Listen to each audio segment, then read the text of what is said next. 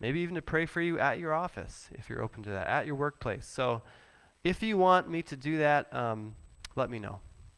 Okay, please welcome Mike LaChance to tell us about his work in the Burlington Fire Department.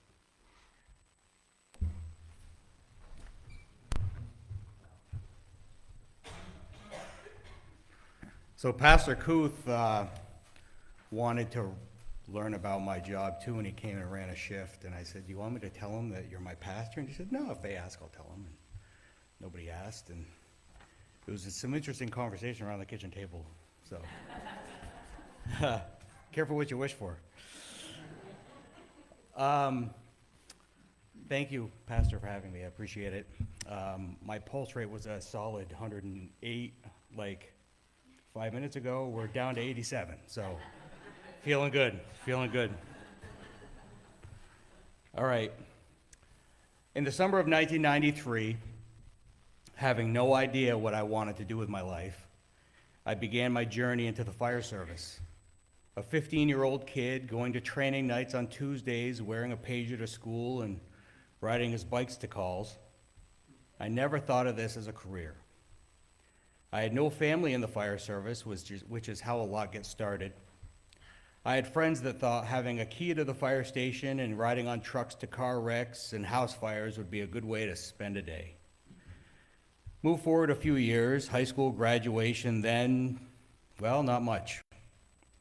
I took a year off from school, worked for my father, worked at the Boat Works, worked at McDonald's. I knew that none of those would do, especially if I was to have a long-term relationship with my dad. I went away to college in Maine for a degree in fire science. It was a beautiful campus. There was a beautiful girl, but that's another story. I went to school with the intention of becoming a Burlington firefighter. I wasn't terribly worldly, so anywhere outside of Vermont or Maine for a career was unfathomable. In August of 1998, I sat in the Burlington High School cafeteria amongst about 300 people who were testing for 2 open positions at the Burlington Fire Department. Written test, 600 question psychological test, physical agility test, interview, no call. Which worked out pretty good since I had another year of school to get through. In January of 1999, my friend called me and said, "Burlington is hiring one." I called my dad for advice, as I usually did, and he said, "Squeaky wheel gets the grease. Write a letter to the chief and let him know what you're doing and that you're still interested."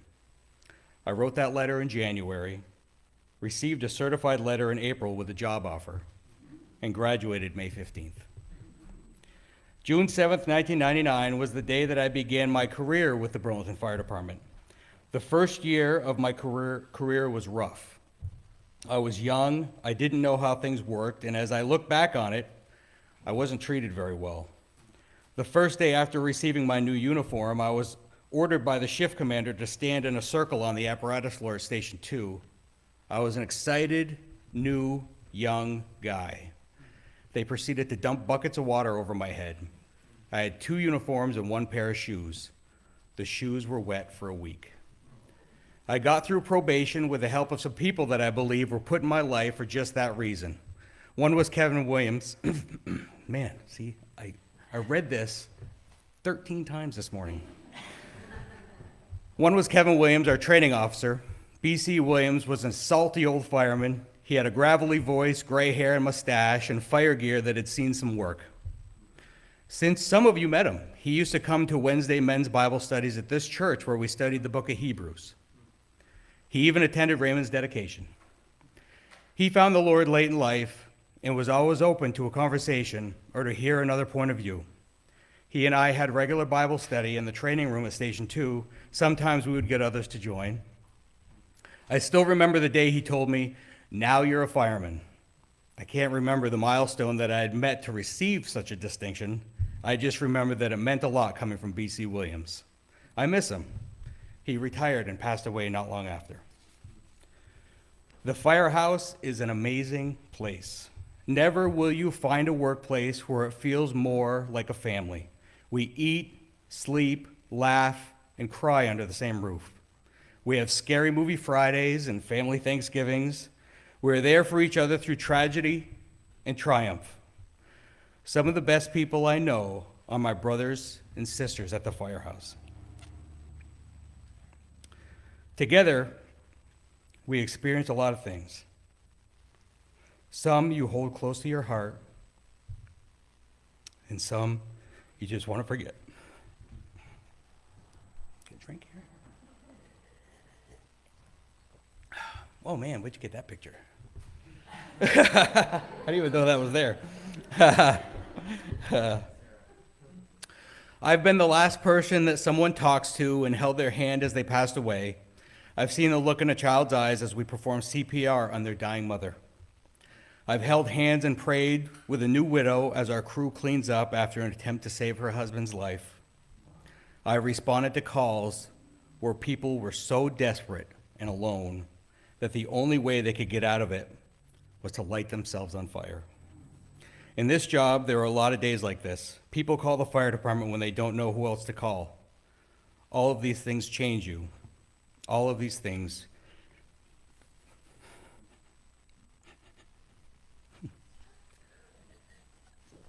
make you who you are.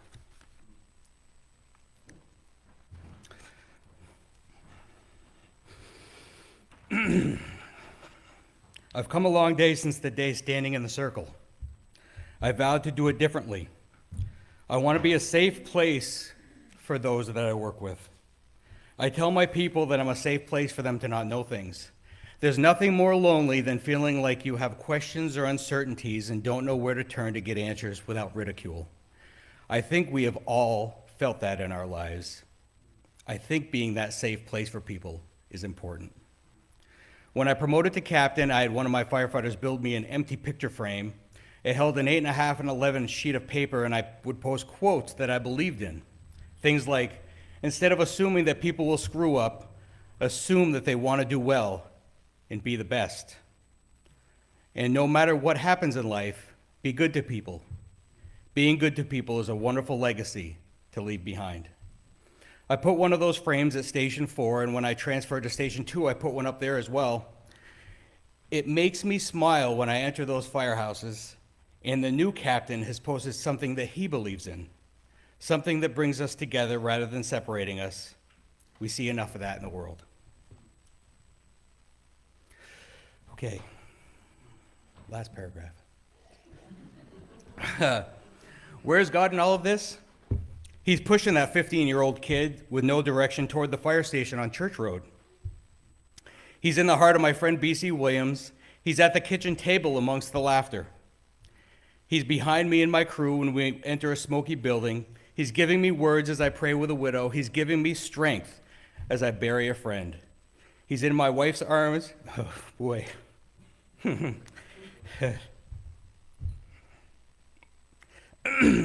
I had a coffee. He's in my wife's arms when she hugs me after a tough day. He's in my kids' eyes when they're excited to have me home. There's one thing that I'm sure of. Whether you're at a high or a low in your faith, he is always there when you need him. I know he has been for me. Thank you.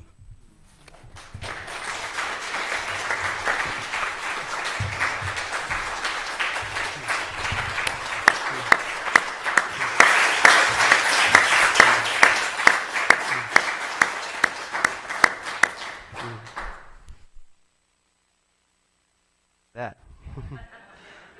Mike, can we pray for you together? Lord, thank you that you've called Mike to do what he does. Thank you for how you've guided him and worked through him and met him in the hardships and in the joys.